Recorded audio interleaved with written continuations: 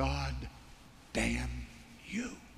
It is a little strange that we have such an aversion to slavery because historically there have been abuses for many people, poor people, perhaps people who weren't educated, perhaps people who had no other opportunity. Working for a gentle, caring, loving master was the best of all possible worlds. Campus is a loaded minefield. There are girls everywhere, and it's guaranteed that I will pass some attractive girls as I walk in between classes. If it's not requiring her to sin, but simply hurting her, then I think she endures verbal abuse for a season, and she endures perhaps being smacked one night, and then she seeks help from the church.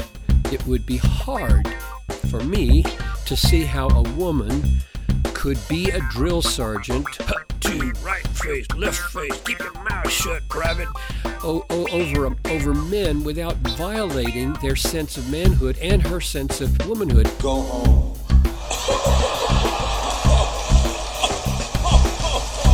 They want power, not equality. This is the highest location they can ascend to that power in the evangelical church. We are meaning makers and storytellers, and the stories we tell ourselves are the stories that shape our lives. We need each other badly or goodly. We need each other, and we keep forgetting again and again and again that we are loved. And we say, no, I'm no good. No, I messed it all up. No, I feel so guilty. No, I feel so ashamed. We need each other. In the midst of this difficult, dark, and often violent world, we need to have a community of support to which we can call all people and be a community of hope. Hello, everyone, and welcome to another episode of The Opening. This is episode 7, and I have some big news this week, actually. This past week, I released another single, and for those of you who don't know, I produce music as well as my writing, and so for my music, I go by the artist name Provoke Wonder, and you can find my music anywhere on iTunes, Spotify, or wherever you get your music at, YouTube, Amazon, basically, wherever you're going to find music, wherever you're going to stream or purchase music, it should be there under Provoke Wonder. So this week I released a new single called Dear Church, and Dear Church was a very tough song to write because I was really beginning to confront the church, confront evangelicalism for the wounds that it gave me beginning, when I was 3 or 4 years old.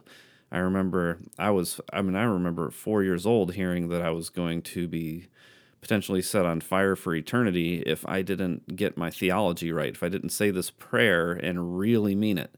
And so basically, I look at when I was 3, when I was 4, when I was 12, when I was 22, and when I was 38, in these different stages of my life, and basically talk about some of the trauma that I felt in those particular stages of my life. And so it's kind of a song that will remind you of the traumas that you have had, probably. It's a song that it's specific to my story, but I think it's a story that a lot of people will resonate with. But it's also a song that asks some questions about, what if I was a beautiful child, and what if that was enough? What if nobody had to violently die so I could be loved by a God who is love? These are some questions that I have for the church, and those are obviously some rhetorical questions in my view, because they're meant to get us to reflect on the nature of our good news and on why we believe some of the things that we do, and to evaluate, is this really a good, healthy, attractive message that would foster a spiritual health in people? Or is this a message that is fueling trauma that we hold in our bodies? And so that was something I wanted to explore in music, and so I wrote it into the Dear Church song. This is the first of 3 singles that are going to be coming out over the next few months. I'm working on one right now called Go Be Free, and so we're just wrapping up the instrumental part of that, and we'll be doing the vocals here soon. And then I've got another one in Infinite Mystery, and so that'll be coming out after that. And then basically they're going to be going on an EP that we'll put together, and it will have all 3 of those songs on it. And so look for those to be coming out. Like I said, Dear Church by Provoke Wonder is already out wherever you get your music. And then we'll have 2 more singles and an EP coming out throughout the year. And you never know when something else might come up that might be written and recorded with the music as well. So as far as this episode goes today, we are going to be getting into an article that I wrote back in June 20th of 2020, and it was in response to an article that Kevin DeYoung wrote for the Gospel Coalition about his culture war strategy. And so in this episode, we're going to be talking, reading through this article, and then we're going to be talking a bit about Kevin DeYoung and his culture war strategy.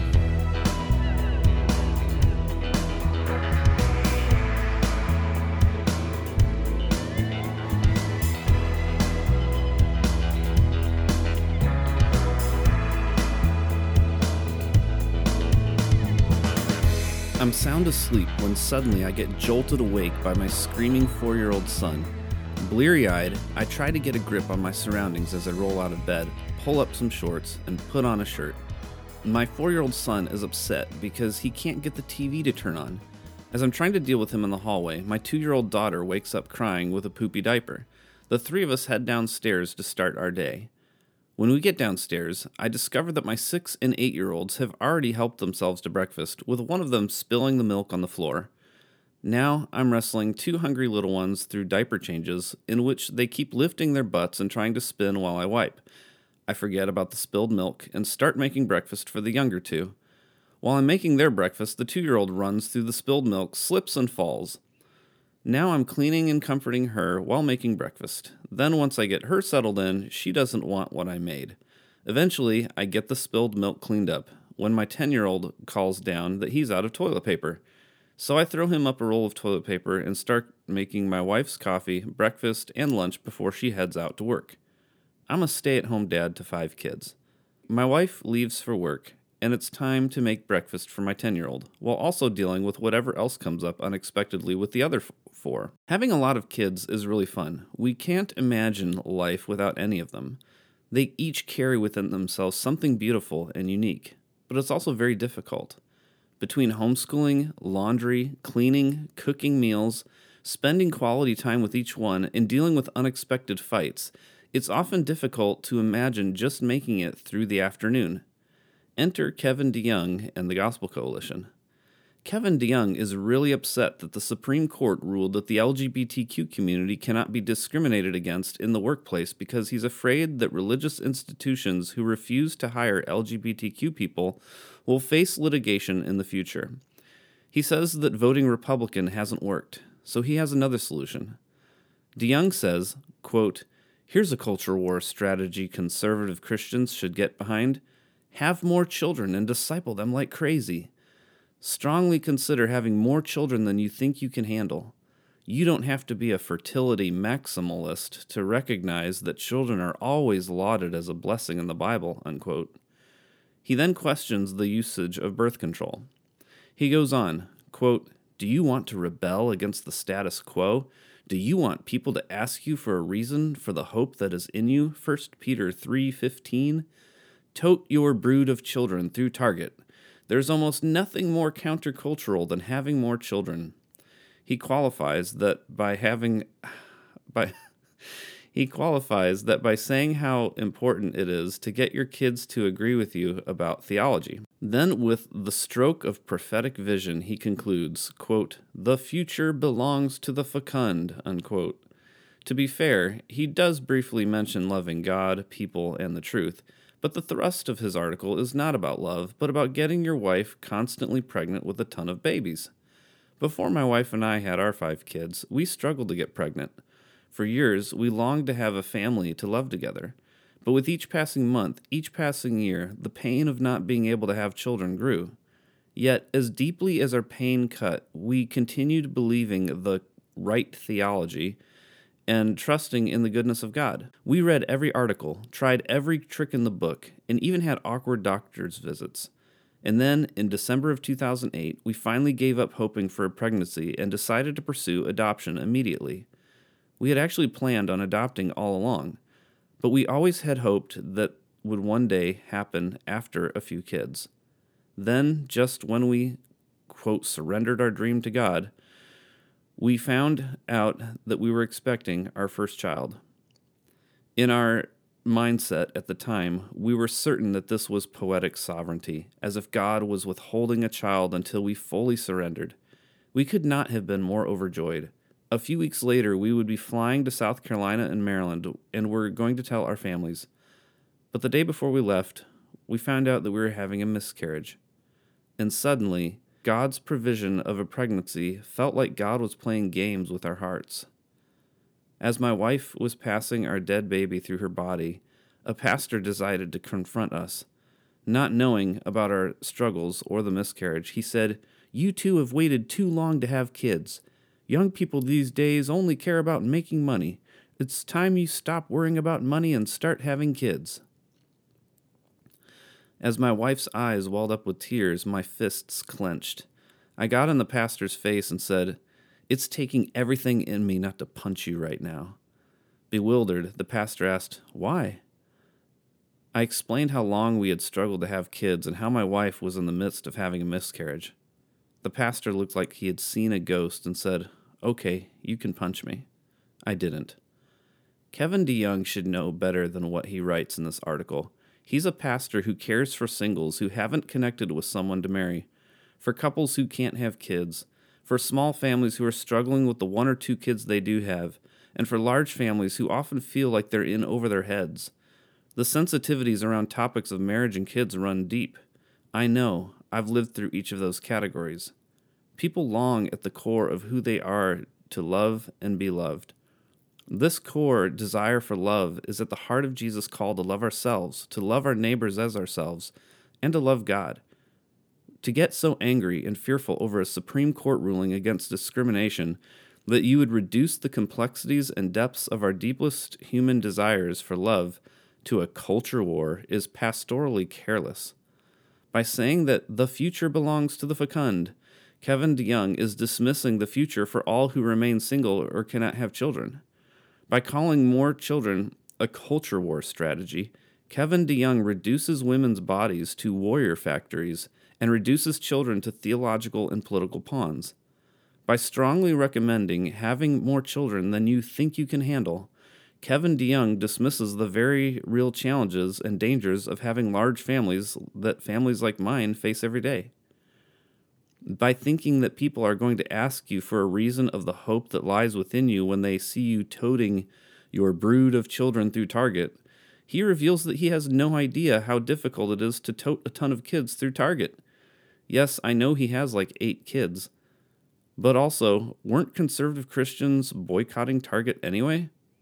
And by getting this upset over businesses not being able to discriminate against LGBTQ people, he's giving the LGBTQ community that he wishes to reach for Jesus a very large stumbling block in the way of listening to what he and his warriors have to say in their fight against the LGBTQ quote-unquote agenda of non-discrimination in the workplace. The future belongs to the fecund? How about blessed are the poor in spirit, for theirs is the kingdom of heaven? Fight the LGBTQ community by making a ton of babies for a culture war? How about love your enemies? How about turning from theology-fueled guilt and shame to learning to see and love yourself, your family if you have one, your neighbors, your enemies, and God. Then if you happen to have kids, how about walking with and supporting them in that journey as well? And whether you have kids or not, how about learning to love the child within yourself that's been forgotten and wounded in decades of culture wars? In loving yourself, your family if you have one, your neighbors, your enemies, and God, you might just discover the face of God in your enemies. And in learning to see and love them, discover that your enemies were actually your neighbors, that your enemies were even your family, and that your enemies were reflections of the forgotten and wounded child within yourself, flowing from the heart of God.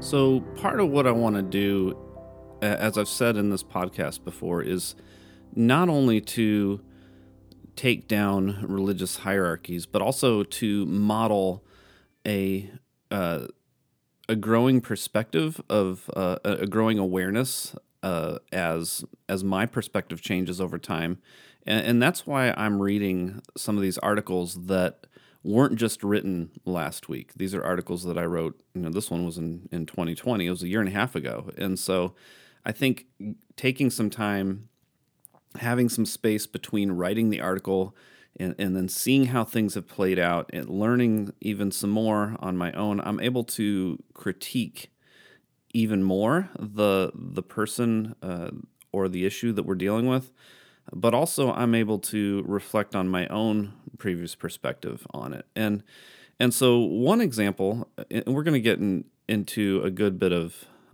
Kevin DeYoung in this episode, but one example that I have changed a little bit since the writing of this article is in this sentence where I say Kevin DeYoung is dismissing the future for all who remain single or cannot have children. And I would say that that's true, but I would also say that my awareness has grown beyond just people who are single or who can't have children. There may be people who are in a relationship but are asexual, or there may be people who simply don't want to have children, or there may be poor people who can't afford to have children. And so there are more than just these two groups of people, the single and those who can't have children. There are any number of people, situations where children may not be a thing in their life. And so I think that Kevin DeYoung, what my point was about Kevin DeYoung dismissing the future for these people was true, but it was for far more than just the people that I named in the article. And so getting to his point, though, he's reducing children to a culture war strategy. And that's something that I've noticed is a common thing that evangelicals often tend to do, is they reduce children to certain things like a culture war strategy. Or like Stephen Lawson just tweeted the other day, he said, "You need to have two births, one physical and the other spiritual. The problem with your first birth demands the second one." And so he's reducing, he was reducing children to a problem. You have a child that gets born, that's a problem. And it's a problem that is deserving of eternal conscious torment in his theology. And so, there's this pattern here of reducing children to strategies and problems, and arrows is another one that they'll often use. And they have reasons that they can come up with from the Bible to support why they're reducing children to these things. But I think that what it's doing is it's ultimately dehumanizing kids. And for another thing, like even if you accept the conservative evangelical view of penal substitutionary atonement and eternal conscious torment, like, why would you gamble with having kids? Why would you gamble with your kids' souls? If there was even a 10% chance that you would have a child that would end up getting set on fire for eternity because they didn't believe in evangelical theology, why would you take that risk? It would be absolutely inhumane to take that risk if you knew there was even a 10% chance of your child burning forever. And yet evangelicals just fill up they want, according to Kevin DeYoung, he wants them to fill up their brood going through Target. Now all of a sudden you've got this huge family and you can't give the kids all of the attention that they need and that they deserve. And then you're putting their eternal soul at risk because you've got to divide it up between 12 kids. Like, how much stress are you going to have? I can't even have the eternal soul of one child weighing on my shoulders, let alone an entire brood going through Target. And so I think that there's just this there's this really odd relationship between evangelicals and children. And one way that shows up is in Kevin DeYoung's book. He has a baby alphabet book, and you've got these baby alphabet books. I've got a ton of them. A is always for apple. B is for banana or something. C is for carrot, and so Kevin DeYoung came up with one of these things, and he mentioned 12 times how God punishes us, and only one time how God loves us. And then when he gets to the letter G, of all the words he could have used, he used the word gnat because of the plagues of gnats, of God's punishment. It's like, really? Gnat? Like, if you're going to fill babies' heads with images of God violently punishing everyone, at least use words that make phonetic sense. Like, he's literally got God, gospel, grace, go at his disposal for the letter G. Maybe grapes or Goliath or Garden of Eden or gift or good. But he goes with gnat, a word that doesn't even have the G sound in it. It makes absolutely no sense. But that's where they automatically go, is they've got to set up this framework for kids of law and punishment. And then, Jesus will step in and take the wrath of God for you. But it creates such an awkward children's book where babies are learning about gnats and God punishing everyone. And that's going to affect your children. It's going to seep into not only their minds, but their bodies. They're going to hold a trauma in their bodies, and their bodies are going to react in a way that's going to protect themselves from this God. You can talk to trauma therapists, and they will confirm that people who have these fears, their bodies will work to protect themselves. And you're setting this relationship up in your 4-year-olds that's how you're setting up their relationship with God. And so it's very problematic. And it goes beyond that with Kevin DeYoung. He was silent in the Sovereign Grace Ministries sexual abuse cases. He's still not dealt with that.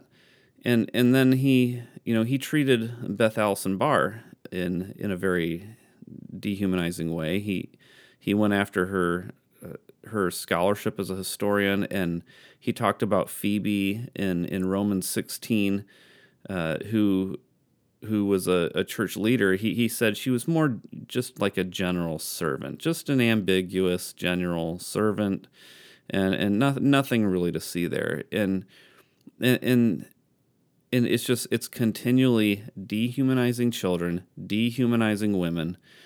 He went against anytime there's a racial situation that comes up with, there's a book by some called Reparations, where they're trying to take a biblical approach to repairing race relations and restoring relationships and the traumas and the difficulties that Black Americans have struggled with and have been under. And of course, he reacts against that. And then this last week, he wrote an article about abuse, and he gave some nods to handling abuse, but he had a lot of problematic stuff in there. And he said, and he had a tweet, and he said, "Guilty until proven innocent is not a Christian way to pursue justice, nor is it loving our neighbors as we would want to be loved." And I'm like, as I'm reading this, I'm thinking, like, literally, Kevin DeYoung's entire view of the gospel and all of humanity is guilty until proven innocent. By his own definition here, his gospel isn't Christian. But when it comes to justice for Kevin DeYoung and his friends, he wants restorative justice. His pastor friends that are being accused of sexual abuse cover-ups. For them, he wants restorative justice that flows from loving our neighbors as ourselves. And ironically, I agree with restorative justice. I agree with that. I just happen to think that that's what justice should be for more than simply Kevin DeYoung and his powerful pastor friends. I believe that restorative justice is what justice should be for everyone. And Kevin DeYoung wants to have that for himself and his buddies, but then have justice as violent retribution for everyone else. And so I think he has fundamentally a problem of picking and choosing when he wants restoration. He wants it for those in power who abuse people, but he wants retribution for those who reject the theology of the powerful. And I think that is extremely problematic. That is a sign of religious hierarchy that absolutely has to fall. And there is you may have heard of Rachel Denhollander. Her husband Jacob, Rachel Denhollander, she was really instrumental in exposing a lot of sexual abuse with the Olympic team and with different ministries in conservative evangelicalism. And so her husband Jacob wrote a really helpful response to this other Kevin DeYoung article about abuse that just recently came out. And so I wanted to read Jacob's response to him, because he can do it. They're much more experienced experts in this area than I am. So this is what Jacob said. "This article is unhelpful because of how it frames the ongoing discussions about abuse.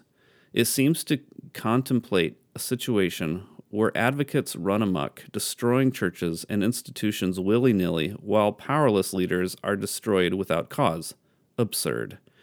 It presents two present dangers we must avoid. On the one hand, abuse is perpetrated and covered up in churches. On the other hand, unhealthy correction can lead to a situation where even the mere accusation of abuse takes down everyone and everything in its path." Unquote. And of course, no one would want to live in a world where a mere accusation is acted upon without due process and someone suffers unjust consequences as a result. All but the most unreasonable ideologue recognizes the value and necessity of due process. Just where are these churches and institutions that are being, quote, taken down, unquote, by unfounded gossip? Where are the pastors being fired without so much as an investigation?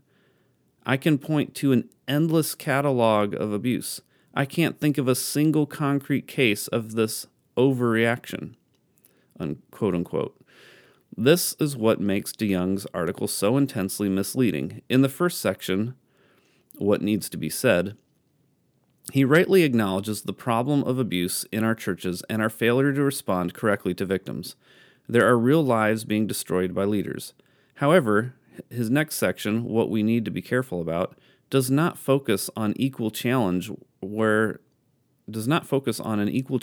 pastors are being deposed or churches destroyed by kangaroo church courts. He's talking about social media and online discourse. On the one hand, we have lives being destroyed and religious leaders who are protected by institutions. On the other hand, we have amorphous concerns that people on social media have not been balanced or understood the nuances, those are not remotely the same. In this way, unreasonable social media, quote unquote, is used to paint the whole work of advocates as somewhat dangerous and suspect, when in fact actual advocates have been hyper-focused on investigations and due process as the path forward. And for all the noise, all social media can do is raise awareness. There's nothing you can do to affect real change with only a social media account. You have to also be involved with the organizations, working with boards and bylaws and task forces. Social media can be intensely frustrating by opening you up to ignorant criticism, but the reality is that those in power are not simply opening Twitter and then reacting based on the latest hashtag. At best, all social media can do is raise awareness of issues. It cannot force action. And I can tell you that amongst the people who actually make the decisions in Christian organizations, there is absolutely no danger of, quote, making new victims in their zeal to care for victims, unquote. In fact, while boards will talk about due process, they are hesitant to implement it. I cannot think of a single instance where it was victims of abuse and their allies who were trying to avoid due process. Social media is often a last-ditch attempt to obtain due process. It is those who have something to lose who obstruct any attempts at independent fact-finding. Kevin himself has sadly been part of the obstructionist impulse when it comes to allowing for some form of due process to get to the bottom of accusations. In 2018, after Rachel Den Hollander raised serious issues with the Sovereign Grace Ministries and their response to abuse, it is widely known that Kevin, who had defended them in the past, remained publicly silent in the face of these issues being raised. What is not widely known, however, is that Sovereign Grace churches consulted Kevin while writing their response why an investigation was not necessary in 2018. This article says some fine things, acknowledges some truths, and I don't disagree with every one of his cautions as general principles. However, contrasting these two quote-unquote dangers as if they're anything near the same level is misleading. I think that Kevin's conclusion paragraph is an unfortunately telling indication of where he is coming from. The real danger here is that authority is under attack, with concern about abuse sometimes serving as a pretext to undermine pastoral authority in general. The idea that it is victims and their advocates who are the ones about to, quote, burn the house down, unquote, is a frankly insulting comparison. If anything, it is men like DeYoung who poo-poo the size of the fire and decry the need to call the fire department because it might make a mess. To continue the metaphor, serious victims advocates have been working tirelessly for decades to tell people there's a fire in the kitchen because they care about the house, or at least the people in the house. And instead of thanking them for pointing the fire out, evaluating why they didn't notice the smoke despite all the alarm bells, shouted warnings, and burned people, guys like Kevin instead have the nerve to lecture people about not lighting the house on fire. I thought those words were extremely powerful coming from such an experienced abuse advocate in Jacob Den Hollander. And so then Boz Chivijan, who is a lawyer who handles a lot of these sexual abuse cases, he said, Kevin's words here are a complete farce. Just ask my clients about Kevin's response after being informed that they had been sexually abused as children at Christ Covenant Church. Here's a hint. We filed a lawsuit.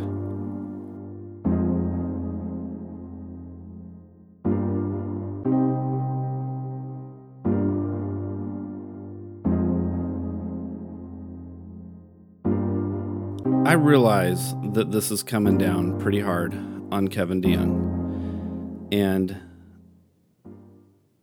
I realize that some people are going to feel like I'm being overly negative in a podcast episode. But quite frankly, this is a serious problem.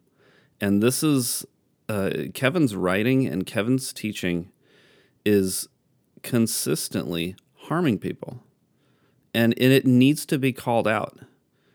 His articles are consistently some of the worst articles, some of the most harmful articles that the Gospel Coalition is putting out. And I think a lot of it is due to his culture war mentality.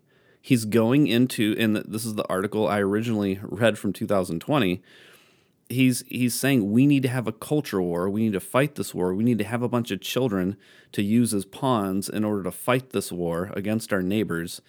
And I think that culture war mentality is revealing that Kevin DeYoung is so concerned with fighting his neighbor that he's not willing to see and listen and learn from and love his neighbor.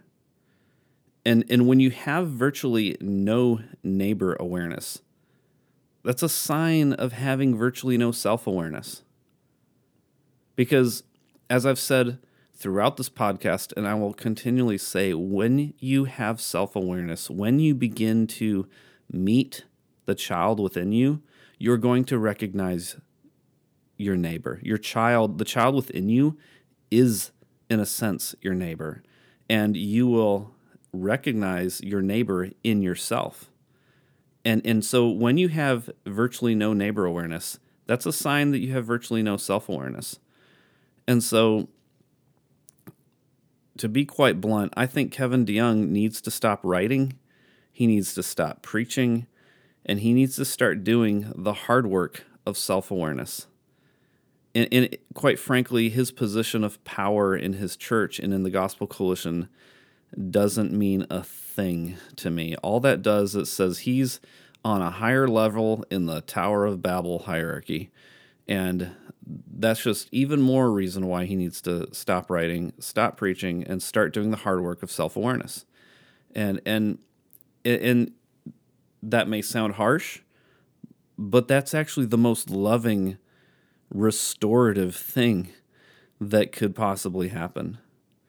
You know, Jesus and John Wayne, the book, would have never had to have been written had white evangelicals simply decided to love their neighbors rather than fight culture wars against them. And the way you learn to love your neighbor is by learning first to love yourself. And you realize that behind all of the warrior masks that we put on, behind all of those, you take away those masks, you take off the masks, and behind it all is the inner child. It's a wounded inner child who is afraid, and I believe that is what is behind these culture warrior masks of conservative evangelicals who are constantly calling out the LGBTQ agenda, whatever they're trying to fight next. It's been going on for decades. Read Jesus and John Wayne. But behind all those masks is an inner child that they need to get in touch with, that they need to become aware of, that they need to meet again. They need to lay down next to, in the dirt, and just be present with their inner child. And that's where, by deconstructing their power dynamics and their platforms, and taking off those masks and deconstructing those masks, you're opening up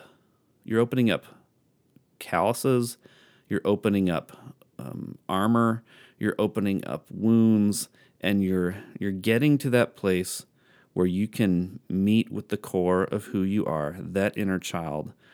And that is something where you're not going to be concerned with building another tower.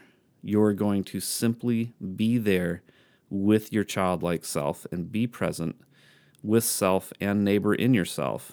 And then that will drastically affect the way you treat others.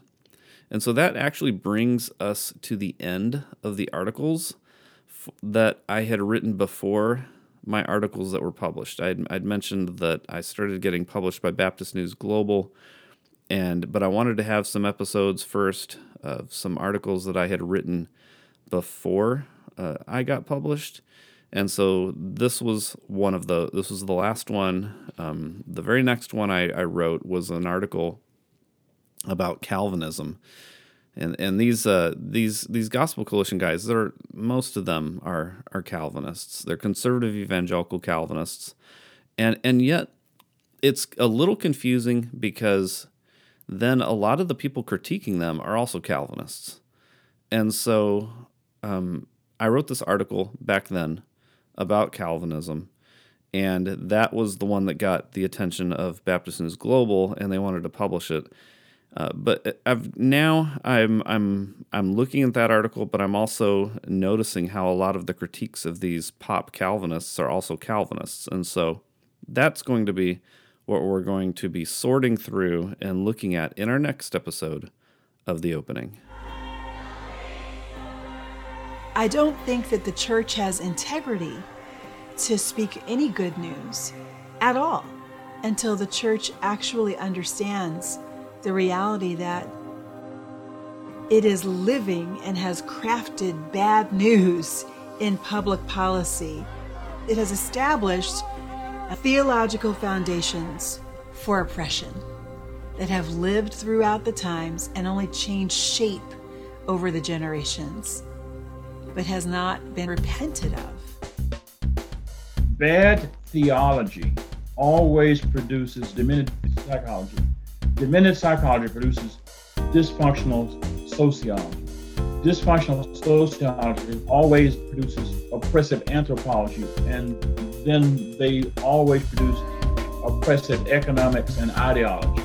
So it all flows from bad theology. Your notion of God is wrong or flawed. Your notion of self and others and power is wrong.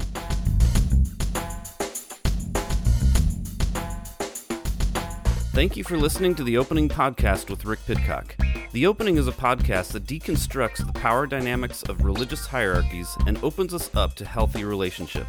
For more information about today's episode, please check out rickpidcock.com and follow on social media @rickpidcock.